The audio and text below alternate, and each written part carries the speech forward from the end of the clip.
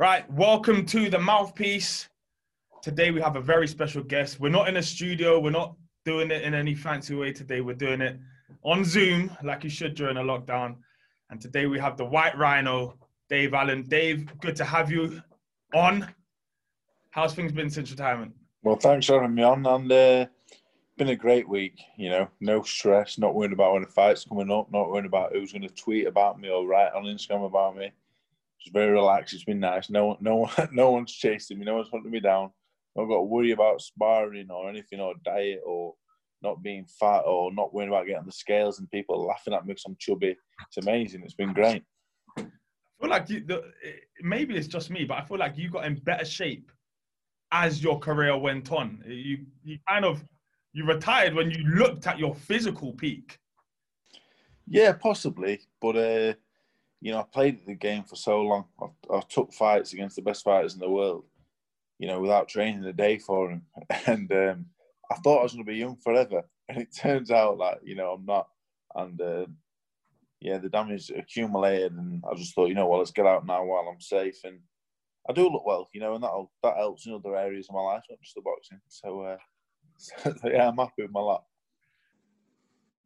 Why did you start training so much better as things went on? Was it the trainers that you had, or was it just you being like, fuck me, I got to take it a bit more seriously? Well, early in my career, like I said, I thought I was going to be young forever, you know. So from being 20 to 23, I was boxing journeyman, you know. I felt like I could beat him with one hand tied behind my back. And I got a draw with a Bulgarian fella. I got a draw with someone that was 1-1-1. Newcastle Arena, you know, and I was told he was useless. So I said, all right, I'll box him. I won't train. Anyway, it turned out it was half decent. I got a draw. So I went and trained with Peter Fiore for a fight, got fit, got a good win. And then I thought, I don't need to train again. And then so I got beat by Dylan White. I thought, I need to get fit. But then after that fight, I didn't train for 5 months to watch Luis Ortiz. And then I thought, I need to get fit. Then for some reason, I went and put more weight on and boxed again. So I just never, I'm an eccentric guy, as you know. I could never commit to it fully. My brain would never allow me to commit for one reason or another. So mate, it's crazy that you say that. You've obviously got a natural knack for it and a natural athleticism for boxing. Let's go all the way back to the very beginning. Why and how did you get into boxing? Well, I went to school on GCSE results day, and I'm expected A stars. This is going to surprise a lot of people, but I was a smart kid. So I'm expected A's and A stars, and I turned up and I got an A and 2 C's, and said, "You're not coming to sixth form, you ain't going to college." So I said, "Well, what am I going to do then? Like, what's the plan?" I'm going to chase women around sixth form, and that was the plan for 2 years. Go to uni, chase them for another 3 years, and then fall into some kind of job. But that was took away from me. So I played football. I was all right, but I was never going to play in the football league. So I was never going to make a proper good living out of it. I was good at other sports, but not at the pro level. And I said, well, boxing's the only thing that I've not tried. My dad was a pro, so how hard can it be? And obviously, I did it in the end. But if I'd known how hard it was, I'd have never done it. Never, ever, ever. So I luckily just went to the gym one day, the boxing gym. I knocked 3 men out on the first day, 3 grown men, chinned them all at 16. And I thought, oh, this is all right. And obviously, I just half stuck at it and did all right. So did you leave school at 16 then? Did you just think, fuck it, once you found boxing? Yeah, I left school at 16 and I went home and I said to my mum, what do you want me to do? And she went, you have to get a job. And I said, I'm 16 years old. It's not 1943. I said, I ain't getting a job at 16. I said, what do you think I am? So went to the boxing gym. You know, like I said, I was having a lot of success there. I went home, said to my dad, I want to be a boxer. He laughed at me. But he came to watch me, said there's something there. And I was given £43 a month by my mum for a bus pass. So I could get the bus and the train. If I wanted me dinner, she said, you can sort your own dinner. So she shoplift me dinner every day from Brookfield, top of French Gate. It was 12 years ago. They can't arrest me for it now, surely. So I had to find ways of making money and so I could eat and stuff. But I was given £43 a month and that's all I had, you know. So I used that to get the bus and the train. And if I wanted anything else, I either went without or I had to use my entrepreneurial skill, let's call it, to get it. So yeah, it was fun. Seems harsh though, if you get an A and a couple of C's. that you don't make it into sixth form. What kind of system's that? You need five A to C's. You need. Oh yeah, you do. Yeah, I got you three. do. So You need 5 A to C's. School, like I said, I've always thought I'm still 12 in the head now. I'm still 12 in the head, so I never grew up. I just thought I'd be 12 forever, and it turns out that now I'm 28. I'm not going to be 12 forever. You say that, but I know you're childish in some ways, but you're very open and you're sort of very mature in a lot of other ways. Like I think boxing, even whatever part of boxing you're involved in, it forces you to grow up pretty fast because it's essentially brutal facts of life, boxing. Is that something that came to you once you got into boxing? Was it like the harsh reality of what life was, or did you understand that before? Well, yeah, as a kid, life wasn't easy for me growing up. You know, my dad's a lunatic. We never had nothing. My mum and dad never drove. I used to have Tuesday off school to go and kill animals with my dad to eat. You know, it wasn't easy. So life wasn't easy. So I'm very childish in some ways, and I live like a child. You know, my house has got I've got a mattress and a TV in my living room. I don't use the top flight. I don't use the top rooms in my house. I'm not interested in that. I don't really do much at all. I watch YouTube all day, so I'm still 15 in the head. But when things get serious, you know, my life's been pretty serious from a young age. So when it's time to switch on, I can switch on. I'm pretty savvy in business because I've had to be the last couple of years. I managed myself for 2 years through the prize fight, the Brown fights, the headline in the O2. I was managing myself, so I got pretty smart, and I was around. You know, you get smart being around smart people. You know, being around smart, successful people. That kind of rubs off on you if you listen and willing to learn. So I think I learned a lot from the likes of Eddie Hearn and Darren Barker and just successful people I've been around for the last 10 years. So I think I've picked up and learned from them, but I do still live on my mattress in my living room, yeah. Because it's hard to be a boxing manager for anyone. It is actually, people say, what do they do? But there is a job to do there to make sure that you navigate. So I can imagine if you had any sort of success with that, it's impressive at your age. Was that difficult though in sort of negotiating your own purses? And in the end, did you just think, I don't want to do this? Well, I turned pro at 20 after 10 amateur fights. No one knew who I was. So I got to 7 fights undefeated. I had a contract dispute and I went my own way. And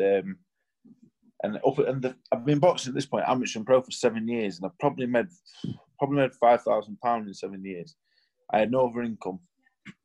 I had a girlfriend at the time, and she had a good job, and she was looking after me, but it wasn't great. I didn't feel like a man, to be honest. So I said to her, I'm gonna make this work. I said, let's see. I said, watch what happens now. I'm gonna get smart. So I ended up having a few fights with someone else, and I started managing myself, and I started really pushing the social media. At first, I wasn't doing it on purpose. I was just going on there and being myself. And I thought, you know what, I can create a little niche here. Like, luckily, I am a fucking lunatic. Like, I am a bit mad in the head and I do mad things. So the stories I tell, luckily, they're all true. But I thought, you know what, let's just be myself. Let's just turn the dial up a little bit. You know, the White Rhino is Dave Allen, but just turned up a little bit. So I did that, and I started a niche, and then I thought, so you did consciously turn it up a bit then? You did. I turned the dial up a little bit, yeah. Because anyone that knows me, they know I'm a bit mad, but they know I'm quite sensible as well. And you know, I do some mad things, you know. And but like I said, I'm a very open book as well at the same time. So I told these stories. My Twitter started blowing up, at Instagram, loads of followers. You know, I started getting big fights. You know, and people started to like me, and all of a sudden, I've gone from making £5,000 in 7 years to boxing on Sky every couple of months, and the money wasn't great, but I was starting to make a living out of it. And that was from nothing. The most thing I'm most proud of is I went from a kid with no amateur background to a kid that headlined the O2 and made loads of money. No one else has ever done that before. Yeah. And your dad, sorry, go on. No, go on. So your dad, you said your dad was a boxer, but you said obviously he's a lunatic or whatever. Yeah. What does that mean? Does that mean he was any help? Was his experience any help, or was he just his career so different to yours or what you wanted to do that it wasn't relevant? My dad was in England international back in the 70s. You know, he was a top class fighter, had 30 pro fights. My dad's a lunatic in the sense of, you know, my childhood was mad. You know, the police would be around every few weeks, and he'd be in trouble. Do you know what I mean? My dad is my dad is mad in the head, but if it wasn't for him, the boxing, he was my first coach, really. You know, I was at the Ingle gym, but I would train my dad every day. If it wasn't for my dad, I would never have done anything, you know. And I never listened to any of his advice. And as I get older, I think, I wish I'd listened to my dad. Because he was right about half my mates being dicks. He was right about half the birds that I brought home. And then he was right about half the choice I made. I got offered a place on the Great Britain development amateur squad, you know, to be an understudy to Joe Joyce and Fraser Clark at the time. It was 2012, 2016 system that tried to get me on to 10 fights. So I'd have to stay on there. I should have probably done that. I should have probably not took the Dylan White fight when I did. So over time, I've learned that my dad, while he is a lunatic, you know what, with experience, more often than not, he was right. Yeah, nothing beats experience. Nothing beats it at all. It's crazy because everybody knows who Dave Allen is now. Yeah. But a lot of people still believe that the best Dave Allen was never seen on TV screens and it was actually in the gym. Yeah, again, it comes down to experience. I've retired after having 35 fights, amateur and pro, you know, which is crazy, really. I started my first fight, I was amateur for I think my amateur career, I had 2 fights, a little bit of time off. I had like 8 amateur fights inside of 7 months, and that was it. So that was my amateur career. Turned pro, 25 fights in 7 years, and then retired. I had 35 fights, which is nothing. I trained Danny Morrell, the kid. He had 50 amateur fights at 17, then turned pro. He's had more fights than me before he was 16 than any of my whole amateur and professional career, you know. So when I did spar, numerous world champions I've sparred and turned them over in the gym. But if I boxed them in the ring, I wouldn't have, they'd have probably stopped in a couple of rounds. It was just experience walking to the ring, you know. I think now I train fighters, when they spar open, I get in there and act like the referee because it takes your peripheral vision. The third man in the ring is a big thing, you know, in terms of your peripheral vision and stuff like that. So there's loads of things I would have done differently, But part of the appeal of Dave Allen was the fact that he didn't give a fuck and he just wanted to jump in whenever, wherever. And that's really what gave you sort of such a quick rise. You know, you look at other fighters and at 28, they might still be fannying around and not bothering with fights and hoping for the big one. The appeal with you is, yes, it might have made your career shorter, but you've gone in with both feet and it's been massive. And so to regret it, maybe that's not the same Dave Allen that everyone knows now. Do you know what I mean? If I was managing me, if I was starting again and managing myself, I would look at I think I could have had a more successful career. I could have won titles, could have done this, could have done that. But the way I did it, I don't regret anything. I don't even regret Tony Yoka beating me within an inch of my life. I don't regret it at all. I don't regret the prize fight. I don't regret being in brothels instead of the gym. I don't regret going to brothels the night before a big fight. I don't regret any of that because that's me. That's me. You did it before a big fight. And I wasn't active in the brothel, but I was in the brothel partying away. yeah. And I've lived. My career is so crazy. I'm 28 years old, and from being 20 to 28, I was a professional athlete. But I was never professional. Never, ever. The stories, we're hopefully going to bring a book out, because the stories are crazy. You know, the career is, I've not been a world champion, but if you knew, I spoke to Jamie Moore after the training, I was like, Dave, tell me about how you prepare for fights.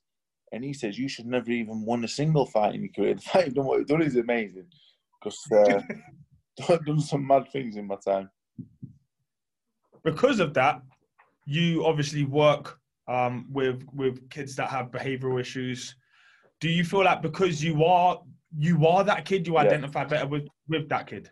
Yeah, you know, when I was 22, I worked in a pupil referral unit.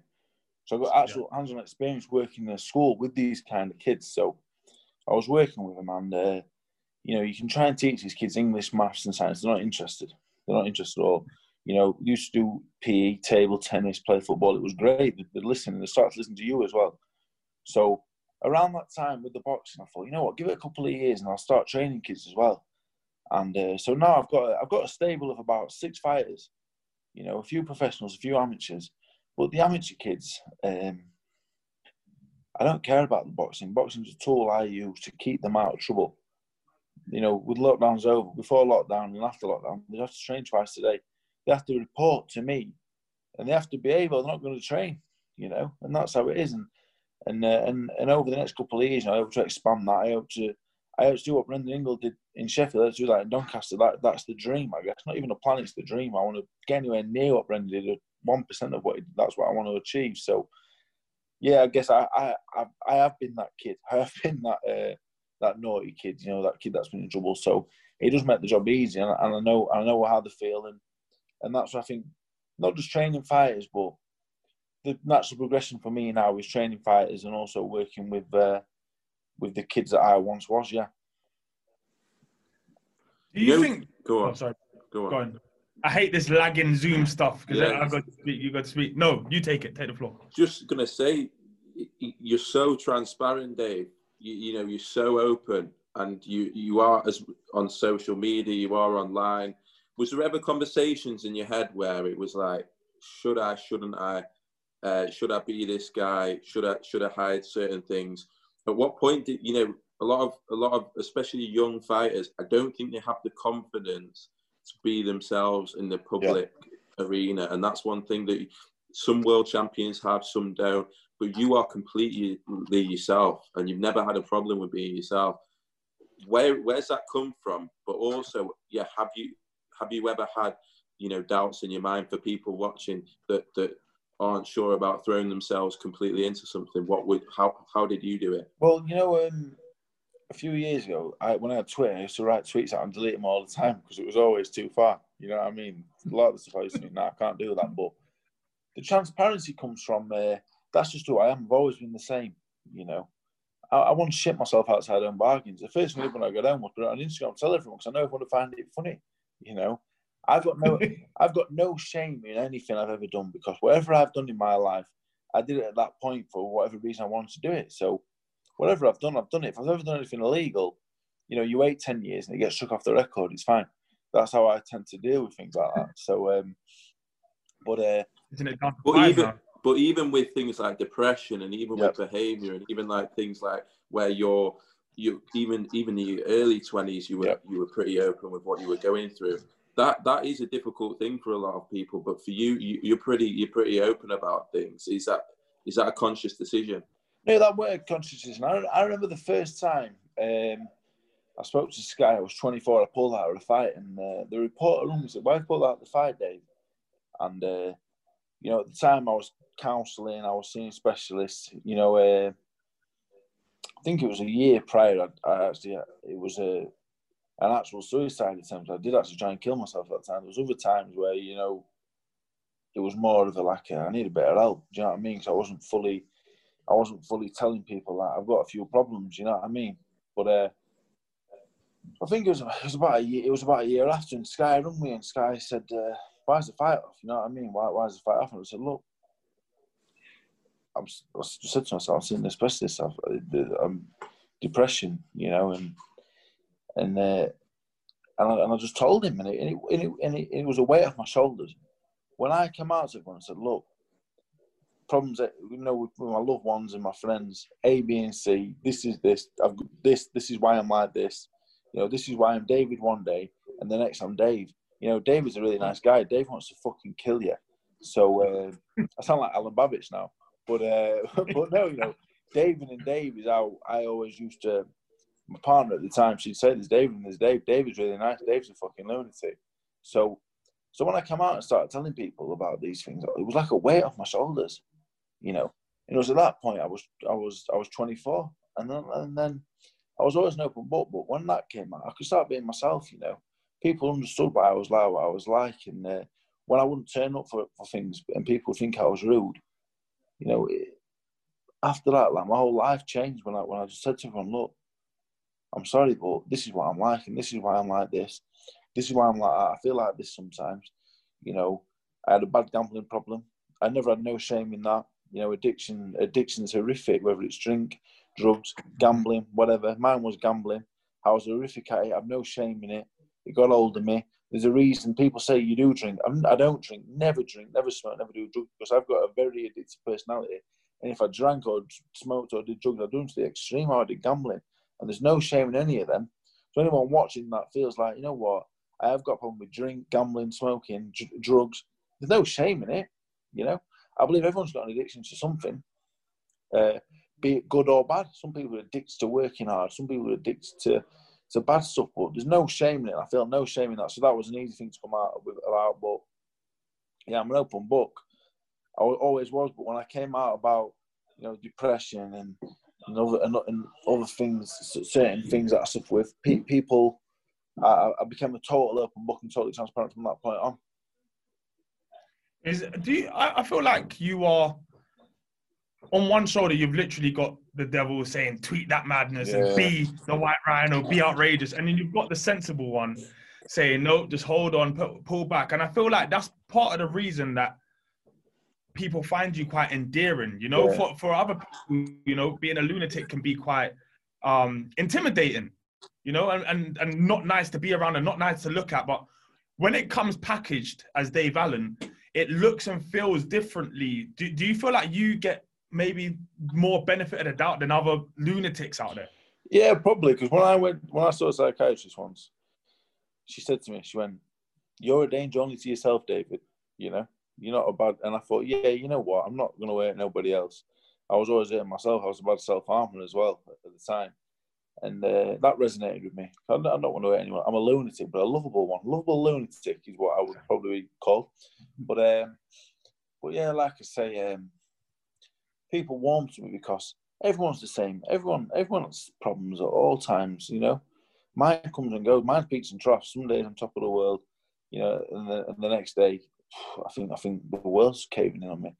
For no reason as well. That's the most confusing thing. It just happens for no reason. But everyone's the same. So I think people look to me and thought, I am your average 20-odd-year-old in Britain. I am, because everyone's got problems. Everyone's got some form of addiction. Everyone has some kind of upset. Everyone has some kind of problem. Everyone's got a big right hand and a good chin, and that's all I had really.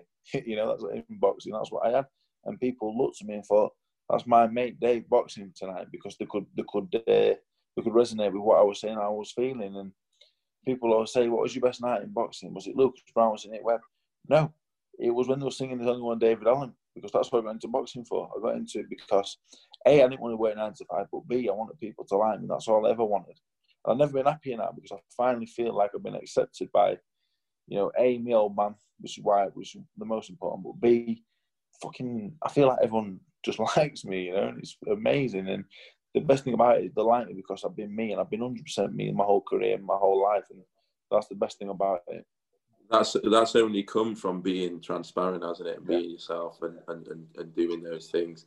It's a mature thing to be like. Most people, I don't think, get there, Dan, until they're fucking in their 30s, 40s, 50s, and they're constantly battling with who they are.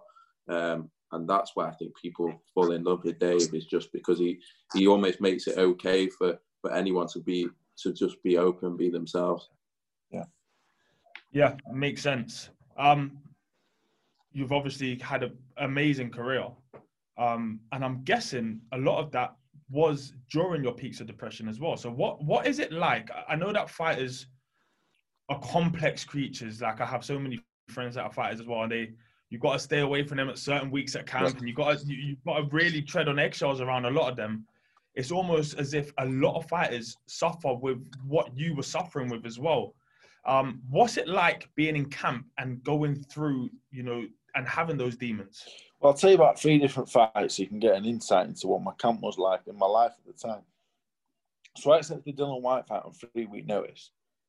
So at this time, I had a partner that I was with for 5 years, and she just caught me out having an affair with a bird that I've been seeing for 3 months.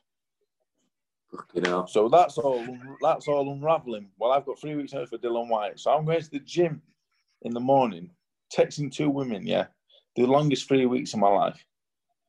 So that's one camp there. That was horrific. But in that camp, are you not thinking, what am I doing here? I'm about to fucking go in. Or are you not thinking anything? I'm not even thinking about the fight at this point, to be honest. I'm thinking, which woman am I going to be with? Are they both going to kill me in my sleep all night? What on earth is going on? It was horrific. 2 fantastic women. And you know what? And as I got older, another thing I've learned as I got older, boxing was great to me, but I threw away some of the greatest things in my life, including them 2, So while I'm training for Dillian Whyte, I had 2 weeks to train anyway, but fuck me, that was stressful as anything. And then the day of the fight, I gambled the whole purse away. I realised what I was getting, calculated the manager's trainer fee, calculated everything else. I thought, right, about 12 grand. Spunked it all at Chelmsford on the way to the fucking venue. Got to the venue, I'm boxing Dillian Whyte for free.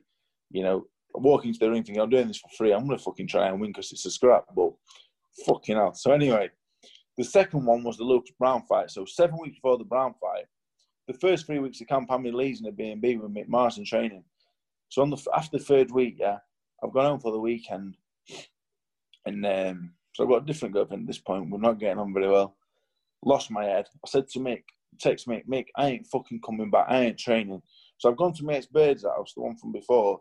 I locked myself in an house for a week and I never left. I didn't text anyone back. I didn't text Mick back. I wasn't even talking to Danny. When I don't talk to Danny, there's something wrong. Danny's ringing me, turn my phone off. So I'm at Mick's Bird's house for 5 days. Then I ring Darren Barker. Darren, can I come to London and have a week with you, mate, and just do a bit of training, but can I just come down and get out of the way? And that's how the Darren Barker relationship started. So I locked myself in Mick's Bird's house and refused to leave. No, she was all right with me being there, I want to make that clear. But I refused to leave. Wouldn't talk to no one. And that's when I started training with Darren Barker because... But why was that? Get out of the area I was in. Why was it? Why did you feel like you needed to lock yourself in your birds for a week? So I was going to fucking kill some bastard. That's why. I was fucking I was raging. Yeah, I was self-harming and stuff like that. And in 2019, I was starting to get on top of stuff like that. You know, January that year, I'd shaved me completely bald. You can see for the Brown fight, I only had a grade 3. You know, it was only just fucking coming back. Headline the O2 with the ugliest fucking bald head you've ever seen. I was fuming. But and then the David Price fight again. I had a great first 5 weeks with Darren at Champney Spa. And then one night, I couldn't get an hotel room in London. I'd had a bad weekend with the missus. And I rung Darren and said, Darren, I'm going home, mate. You're never going to see me in London again. I went home for the last 6 weeks, never trained. I hardly trained a day for Price and fucking got absolutely hammered because of it. So there's 3 points and all 3. You know, the Brown fight, I saved it going to meet Darren Barker. But the other 2 fucked up completely. I thought by the Price fight, you sort of worked shit out and you were. You know, I remember in the lead up to that, I was thinking, well, no, he is taking this seriously. He is training. I'll tell you what I was doing. So the first 5 weeks, the Brown fight, I never had a rest. I was fucked. I was knackered. I was traveling to London training. I was exhausted. I was under 17 stone. I said to Darren, I'm going home, Darren. I cannot be fucking arsed coming to London every week, training your boys off. The fight's so far away. I'm knackered. And Darren was like, no, put the phone down, and Darren got the train home. I just bought an house. I was sleeping on a mattress. I didn't even have a TV at the time. I was eating 1 meal a day to keep my weight down. Sparred once. Trained Danny for 6 weeks. Turned up for the Price fight and just thought, I'm going to fucking beat Price anyway. And he fucking battered me. So I even verbally agreed to fucking fight Alexander Povetkin and the lot. After not training for 6 weeks, what a fucking idiot I am. But boxing has a great way of bringing you back down to your knees, you know. It does make you wonder, though, if you could have dedicated yourself to just even one camp, you know, where you went absolutely mad for the entire duration of it, and there were no hiccups, no road bumps. What version of Dave Allen we could see? It's one of those things that we may never get to see it. Well, I used to speak Tyson Fury and Anthony Joshua, all these people, you know, Peter Fury, Ron McCracken, all these great people always used to say to me. Anthony Joshua once said to me about 2013, 2014, David, why don't you train? Because you could be one of the best heavyweights in the world. I went, yeah. I'm 21, 22, so I was like, yeah, I'll do that, yeah. We'll fight for the world title one day. You know, Tyson Fury, you're one of the best heavyweights in the world. Why don't you just train and get your head on? Yeah, I'll do that, and I'll do that next year. I'm 25, 26. Yeah, I'll do that soon. Everyone that's seen me in the gym, Adam Boob was going to train me. It was like, you got unbelievable talent. You got talent like David A. You got that kind of talent, and it's like, I'll do it next year. But now I'm 28 and it's gone. But the one thing I will say is, some people have great speed, power, strength. They're all attributes. And I believe that I had them attributes. I don't think I'd ever been world champion, whatever happened, whatever I had on, but I would have been a lot better than I was. But I never had the attribute that you need to get out of bed at 6 o'clock in the morning, you know, to stay out of the brothel.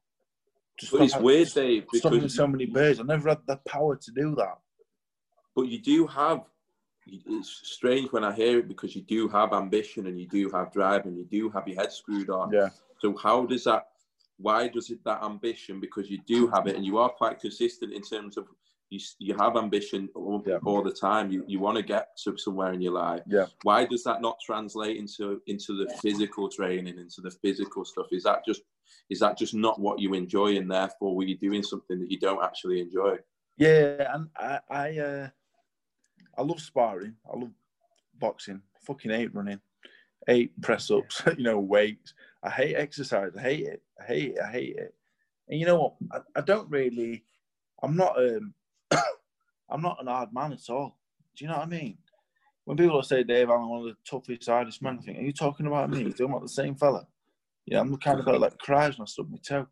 I've never been hard, The only reason I was ever tucking in the Ortiz yoke and that was pride. Yeah. I was never tough. My lover not a fighter, and that's a fight. I won't tell you, soft as shit, But my pride when it comes to fighting would never let me down. But I was never a fighter, And everything of track and field, football, boxing, it all came easy. It all just came easy to me. That's interesting.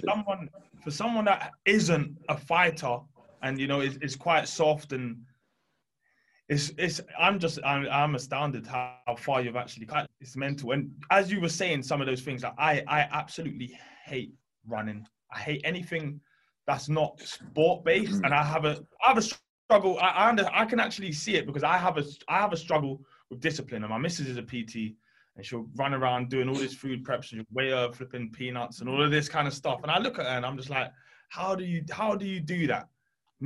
I've got no self-discipline.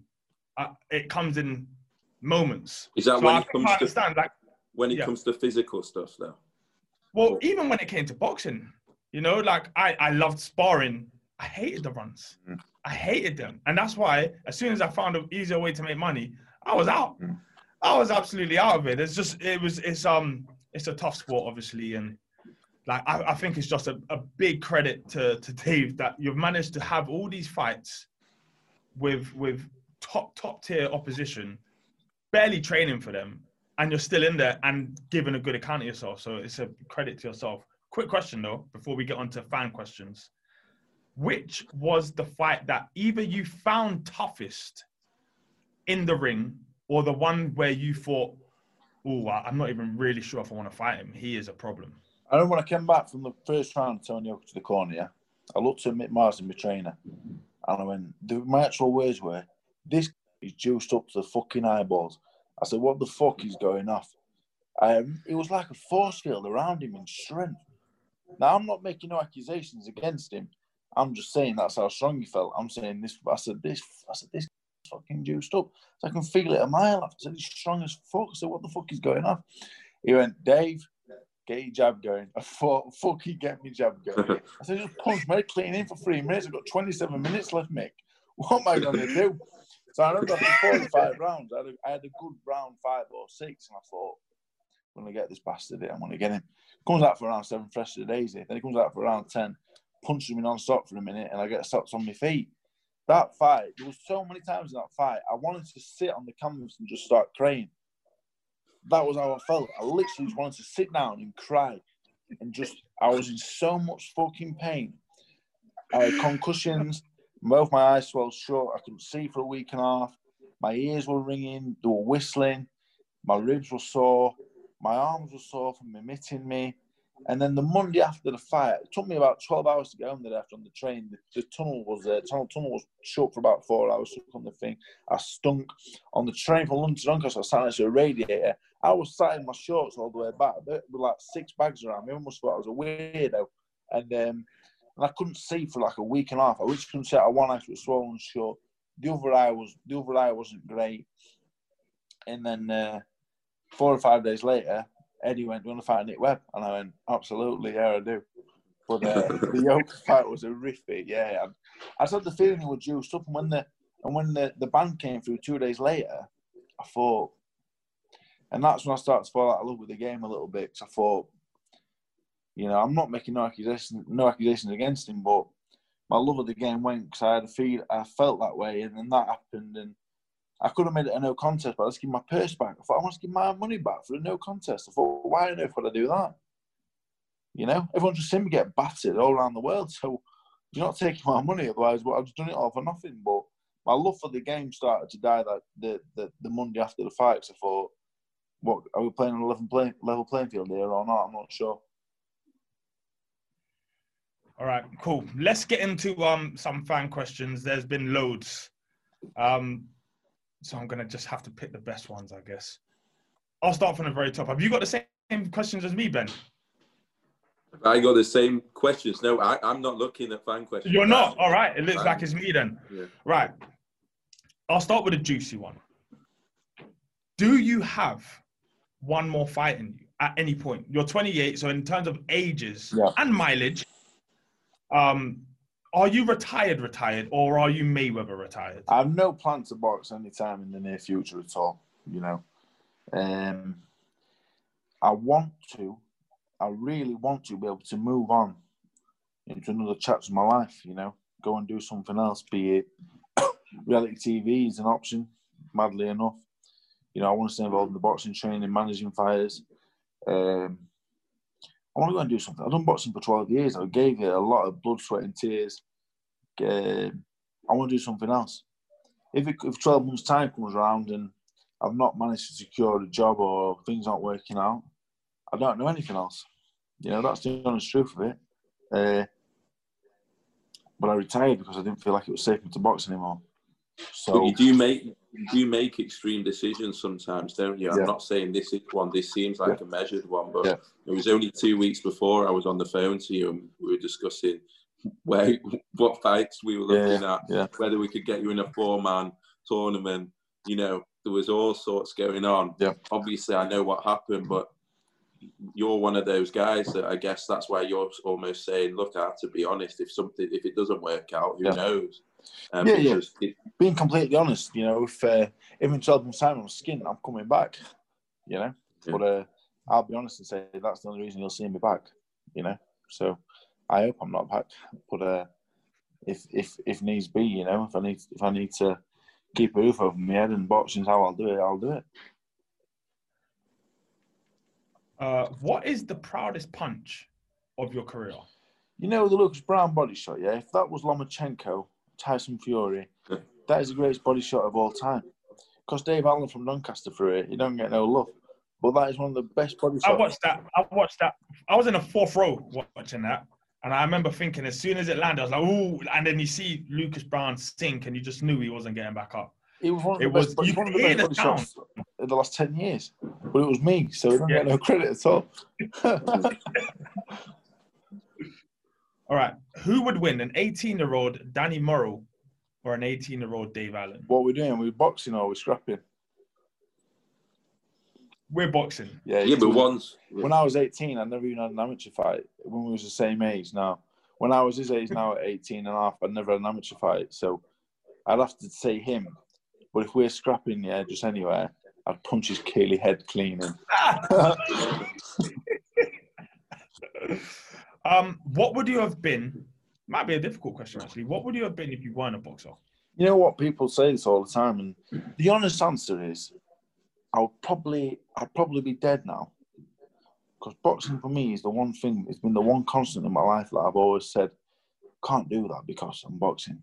You know, I did try and commit suicide one time. That was the one attempt, and I was fortunate and lucky that it never happened. But boxing has been so good to me in lots of ways, but it really has kept me living. You know, I was never a bad man. I was never a criminal. I never did anything too airy or nothing. But I think I do genuinely think it kept me alive, to be honest. So that was the answer I would give. I was being honest about it. I think it kept me alive and kept me from that. To be honest, I have to say that. Why do you think a lot of fighters stay in the GB setup for so long rather than going pro and earning more money earlier? Well, with the GB, I'll tell you a funny story about the GB. The reason I couldn't last up there is I didn't have the discipline. So they said to me, I got a letter, you've been welcome to GB assessments at 14 stone 4. You can be 2% over your weight. So I think I could be 14, 10 or under, and I was fine. So I turned up the first assessment at 16 stone 10. I was like, that's 2.5 stone over your weight, David, what's going on? So I did the first assessment. I passed it, and they said, come back. I came back 2 weeks later. I weighed 17 stone 5. So I put 9 pounds in 2 weeks. They asked me to lose 3 or 4 pounds. I put 9 pounds on. So I'm there again sparring. I knocked a few of the kids out, but they was 91 kilo. I was chinned a few of them. I sparred Joe Joyce. Had a lot of success with Joe back. This was 2012. Sparred really well. And but I was living in a flat up there. And I did 1 week of it, and I said, I can't do this. So this is prison. It's like prison up there. For a man like me, I like to be free. You know, they caught me eating shit a few times. You know, where the GB flats are, it's brothel central up there. And I just thought, I'm not going to last 2 minutes up here. So I turned pro. But, you know, the Great Britain squad, they get paid, they get looked after. The training for me, I don't enjoy the way they do it up there. It's very hard. All the people I speak to off the GB that was on there and they turned pro now and they've been pro for a few years to say, I can't believe I stayed there for so long.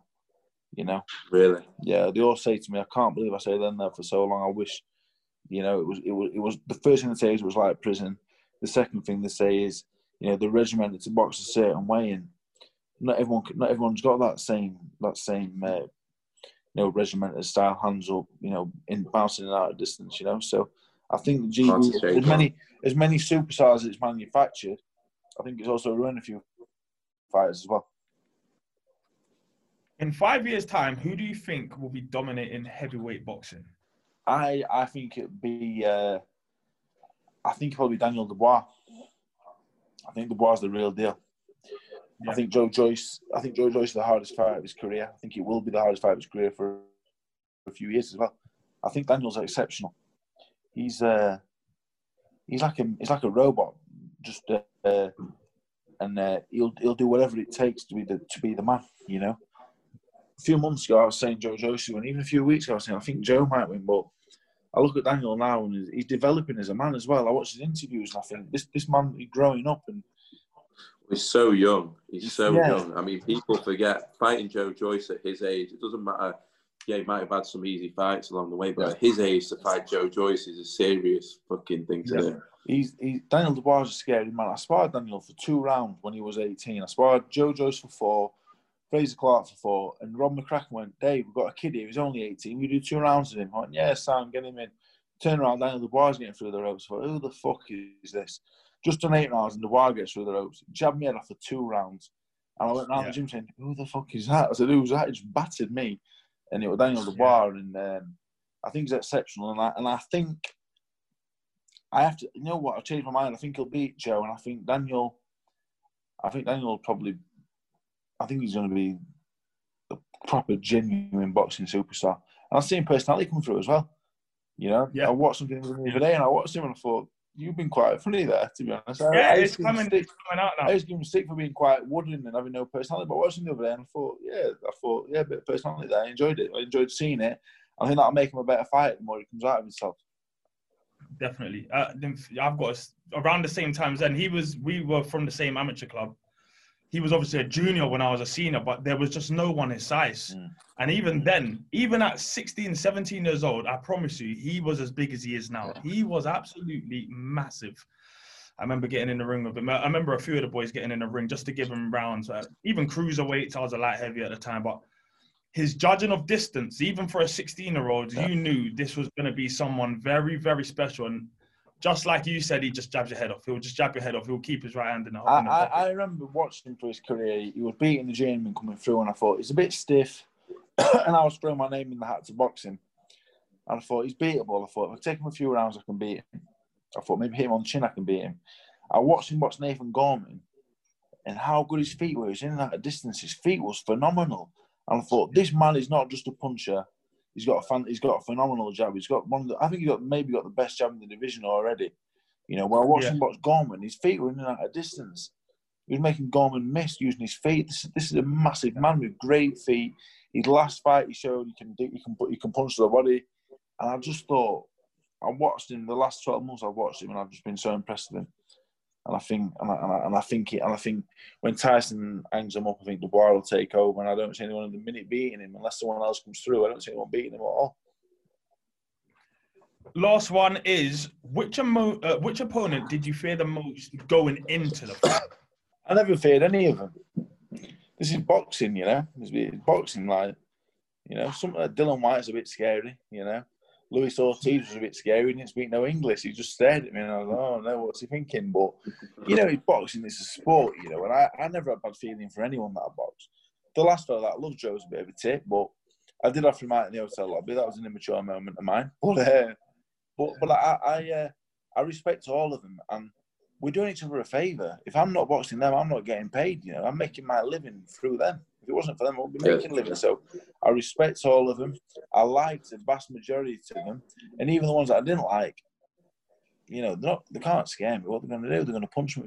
They're going to punch a boxing match. You know what we're doing? Well, this is my career. It's my life. So I never feared any of them, but I had trepidation of a few of them. The good ones, the Ortizes, the Whites, the Yokers. I thought it was going to be an hard night, but I wouldn't say I feared any of them.